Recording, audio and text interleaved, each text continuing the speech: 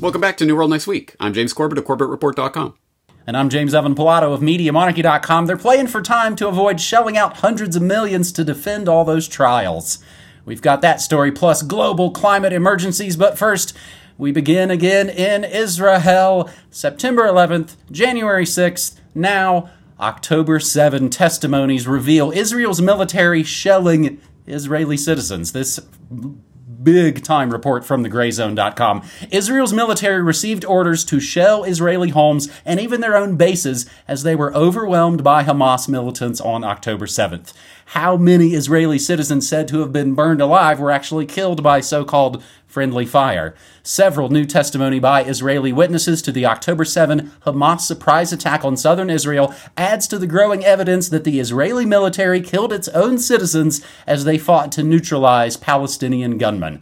Tuval Eskapa, a member of the security team for Kibbutz Be'eri, set up a hotline to coordinate between kibbutz residents and the Israeli army. He told the Israeli newspaper Haaretz that as desperation began to set in, quote, the commanders in the field made difficult decisions, including shelling houses on their occupants in order to eliminate the terrorists along with the hostages, end quote. A separate report published in Haaretz noted that the Israel military was compelled to request an aerial strike against its own facility inside the Erez crossing to Gaza in order to repulse the terrorists who had seized control. That base was filled with Israeli civil administration officers and soldiers at the time. These reports indicate that orders came down from the military's high command to attack homes and other areas inside Israel, even at the cost of many Israeli lives. An Israeli woman named Yasmin Porat confirmed in an interview with Israel Radio that the military undoubtedly killed numerous Israeli non-combatants during gun battles with Hamas militants on October 7. Quote, they eliminated everyone, including the hostages, she stated, referring to Israeli special forces. The mounting evidence of friendly fire orders handed down by Israeli army commanders strongly suggests that at least some of the most jarring images of charred Israeli corpses, Israeli homes reduced to rubble, beheaded babies, and burned-out hulks of vehicles presented to Western media were, in fact, the handiwork of tank crews and helicopter pilots blanketing Israeli territory with shells, cannon fire, and, indeed, Hellfire missiles. Indeed, it appears that October 7, Israel's military resorted to the same tactics it has employed against civilians in Gaza, driving up the death toll of its own civilians with the indiscriminate use of heavy weapons. More great work from our buddy Ryan Christian at The Last American Vagabond. Evidence shows Israel killed its own citizens on the 7th, and 53 United Nations staff and journalists deliberately killed. James, it turns out, and this was news to me, that this false flaggy move has a name: the Hannibal Directive.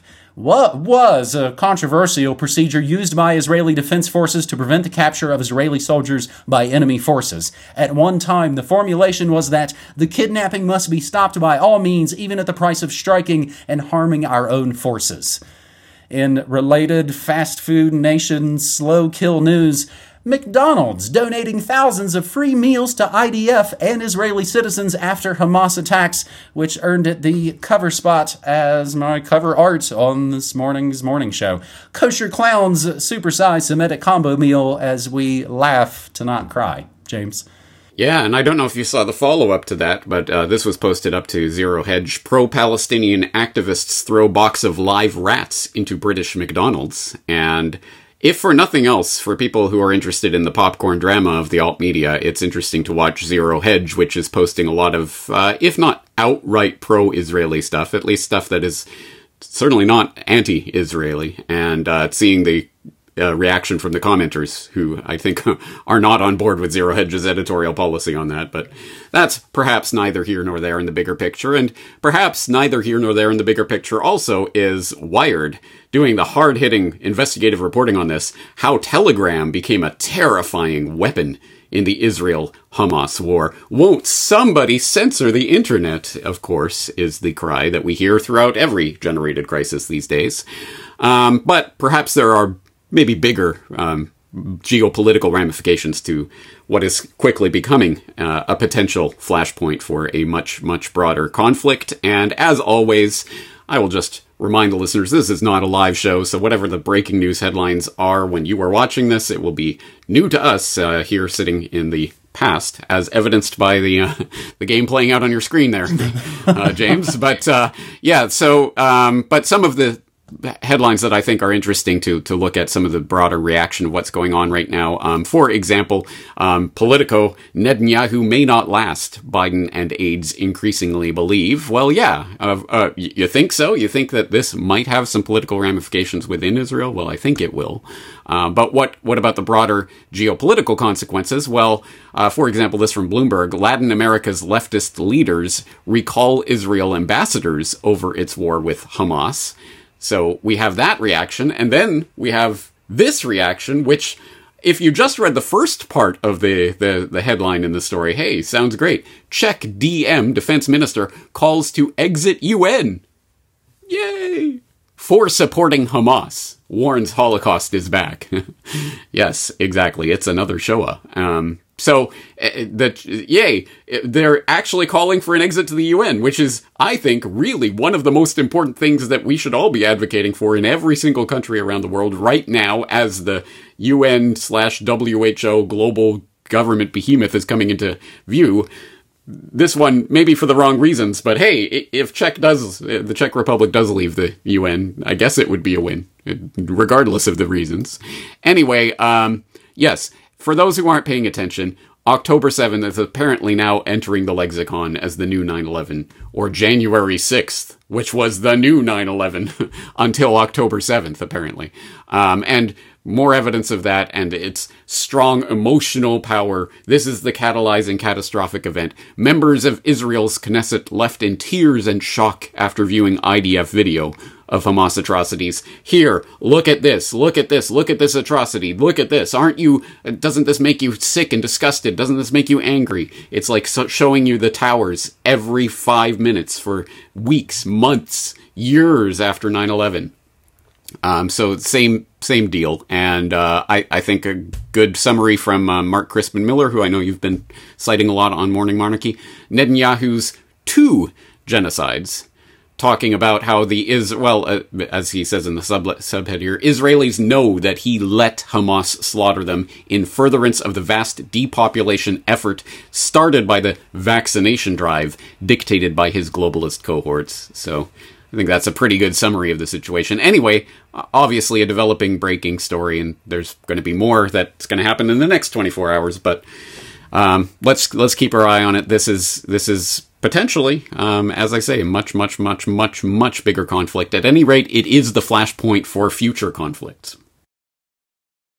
I was visiting family in West Virginia, and there were some that just repeating the lines I know they're getting from CNN and MSNBC. It's an ideology of hate. They hate they want to wipe Israel off. They use these same sort of talking points again and again and again. I will tell you, though, James, they were asking for, as I was showing them, newworldnextweek.com, and they saw the History of Al-Qaeda DVD, they are requesting the history of Hamas. So if you can get on that, the normies in my family would very much appreciate that, and I would appreciate that for them as well. Noted and logged. All right. That's our first story on this New World Next Week, episode 533. We move to the aforementioned United Nations for our second story, as 200-plus health journals call on the United Nations and the World Health Organization to recognize climate change as a global health emergency.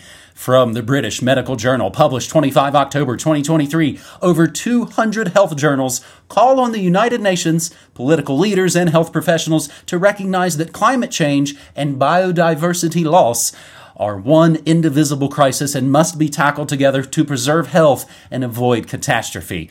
This overall environmental crisis is now so severe as to be a global health emergency.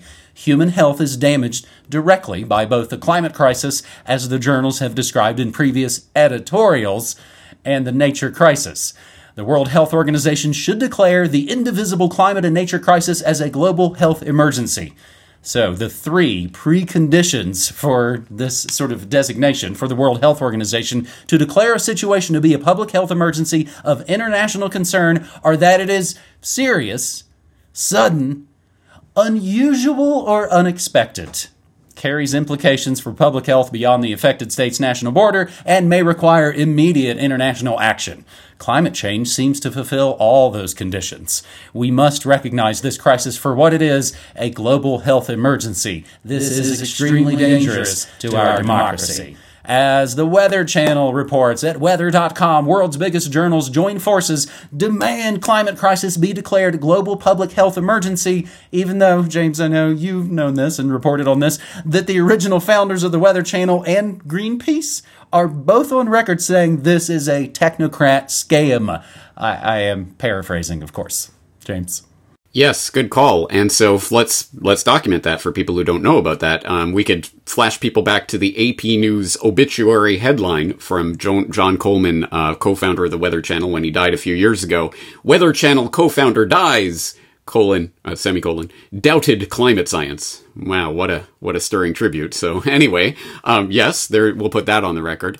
I hesitate to put Patrick Moore, co-founder of Greenpeace, on the record because people might remember his infamous video where he now shills GMO and other monstrosities, and there was the interviewer who challenged him. Oh, you say glyphosate is good as mother's milk and totally safe?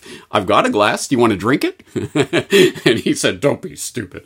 That infamous moment. So no, I don't like to cite Patrick Moore as an authority on any of this. But anyway, it's a good point that yes, there are people who have seen through this fraud from its very inception. But the real point here is this is not just a singular fraud. It is the fraud that keeps on giving and expanding and connecting with other parts of the fraud to create the global government that we know that this is aiming at. And it's doing so in a way that looks spontaneous and organic. Oh, all of these different journals are just banding together to call on the UN. You're not doing enough, UN. Won't you save us? And even more specifically, it gets more specific than that. If you go to the actual British Medical Journal article that's being referenced here, of course they say human health is damaged directly by both the climate crisis, as the journals have described in previous editorials, and the nature crisis, because there's a biodiversity nature crisis that they're trying to ball into this. And we have seen the development of this particular propaganda angle over the past few years. It's a health crisis. The global warming, or whatever they're calling it these days, is a health crisis. And we remember a couple of years back, there was the doctor in British Columbia who diagnosed I think it was a heart attack as due to climate change. Remember that nonsense? So this has been in the works for a few years, but what is the payoff to this? Why are they trying to frame this as a health crisis? Oh, that's right. As it says later on in this editorial, the risk, combined with the severe impacts on health already occurring, means that the World Health Organization should declare the indivisible climate and nature crisis as a global health emergency. The three preconditions for WHO to declare a situation to be a public health emergency of international concern, where have I heard the PHEIC before, are that it is serious, sudden, unusual, or unexpected, which sounds like 4 to me. But anyway, carries implications for public health beyond, carries implications for public health beyond the affected state's national border and may require immediate international action. Climate change seems to fulfill all these conditions. Well, it seems to. While the accelerating climate change and loss of biodiversity are not sudden or unexpected, they are certainly serious and unusual. Hence, we call for WHO to make this declaration before or at the 77th World Health Assembly in May 2024. Well, hey, I just fell off the turnip truck yesterday, but I have seen a few of Corbett's recent podcasts on this. What does he talk about? May 2024 World Health? Oh, that's right. That's where they're going to unveil the IHR amendments and the pandemic. Well, they're calling it an agreement now, but anyway, they're going to unveil that on the world. Yay! So now it all comes together. It's the climate crisis, the nature crisis, the health crisis. It's forming the seed for global government. Won't somebody save us? UN, WHO, please save us with your wonderful globalist institutions. And lo and behold, now we have the latest edition of the proposal for the negotiating text of the WHO pandemic agreement, which just dropped a few days ago. I hope people have had a chance to read through it. It is not long, and it is not that complicated, but it is extremely important, so I will link up the text of it. But hey, good news for the TikTok Zoomer generation in the crowd. If you can't handle a 30-page document, well, there's a 2-page summary that does a good job of getting to the nitty-gritty of it, that's posted up on Meryl Nass's Substack, describing the WHO's proposed pandemic treaty and international health regulation amendments, and identifying specific problems in the amendments. So there's a nice 2-page summary for you if you need that. But yes, this is all converging on May 2024, the World Health Assembly. They are trying to cement in the global government, and they are going to use any generated or perceived crisis to do so, and this is just another example of it. I'm sure by May 2024 here in the States, we'll be super distracted because it's going to get really close to America's next top president, 2024. We'll be surely embroiled into that and won't have time to notice anything about worldwide treaties. Note, again, I think I've made this point on New World Next Week episodes, editorials, op-ed pieces, those are really the action, it seems like. Ever since Orange Man made them discover fake news, suddenly things are more emotion-based, more opinion-based. Facts and truth, nobody needs that stuff. I can't find it since back in those days post-Trump when everybody was freaking out. It was Teen Vogue magazine that said, we're going to really sort of refocus what we do and use more emotion-based articles and things to brainwash the already pretty brainwashed public. Some of our colleagues, James, back in Portland, that were with us in leading the anti-GMO and the anti-fluoride fights back in Portland, how much you want to bet? Don't bet that they are all on board with the worldwide pharmaceutical takeover. And again, what happened to my body, my choice? I guess that's an old fuddy-duddy thing. Our third and final story, James, how does this fit into the New World Order scheme? Johnson & Johnson mulls third bankruptcy filing as they face 50,000-plus baby powder cancer lawsuits. Grabbing this from Fortune.com, and again, yes, everything we say is always included down in the show notes to continue the research for yourself. Johnson & Johnson faces at least 18 jury trials over the next year tied to claims of tainted talc in its iconic baby powder, prompting the company to consider a third bankruptcy filing in hopes of fostering a global settlement. Because much like JP Morgan Chase, when you can settle for $75 million, people don't have to find out about all your dealings with Epstein, and it doesn't go in those pesky court records, which generally last forever. They can just settle out of court, and it's all good to go. J&J has talc cases set for trial everywhere from Pennsylvania to California between November and December 2024, some of which involve consolidated claims by more than a half dozen plaintiffs, according to their lawyers. Those trials were scheduled after a judge in July threw out a Johnson & Johnson unit's latest Chapter 11 case aimed at resolving all current and future talc claims. Since 2016, J&J has been hit with at least $570 million in damage awards over talc-related cancer claims and paid out at least $2.5 billion in settlements, according to data compiled by Bloomberg. With all those trials staring them in the face, of course they want their unit to run back into bankruptcy, said Carl Tobias, a University of Richmond professor who teaches about mass torts and has followed the talc cases. They are playing for time and to avoid shelling out the hundreds of millions of dollars on lawyers to defend all those trials. After another bankruptcy filing by J&J's LTL management subsidiary. Another bankruptcy filing by LTL would give the company the opportunity to ask a judge to put a hold on all the trials while the company once again negotiates with lawyers representing talc victims. Judges did that in the first two Chapter 11 filings by the LTL unit, but those cases were thrown out. LTL is basically, literally, the shell company they're hoping can take all that blame. Monsanto, that doesn't even exist anymore. Blackwater, what? That's not a thing. Examining the Third Circuit's decision in LTL management. Where does J&J go from here? February 8th, 2023, the American Bankruptcy, ABI.org. On direct appeal, this gets very lawyery. On direct appeal, the Third Circuit on January 30th reversed the bankruptcy court and directed the dismissal of the petition that had been filed by LTL Management LLC, the subsidiary of Johnson & Johnson created to file in Chapter 11 to deal with talc and asbestos claims arising from the sale of Johnson's baby powder. In related Rockefeller medicine and eugenics-obsessed technocracy news, Bayer Santo hit with a $175 million verdict against Roundup. Grabbing this from the always indispensable SustainablePulse.com, a Philadelphia jury hit Bayer Monsanto with a $175 million verdict in favor of a cancer patient who claimed the company failed to warn about known carcinogen in its best-selling herbicide, Roundup. Glyphosate, the world's most widely used weed-killing chemical, and is the active ingredient in Roundup. It is linked to a number of health problems, from cancer and neurological diseases to endocrine disruption and birth defects. James?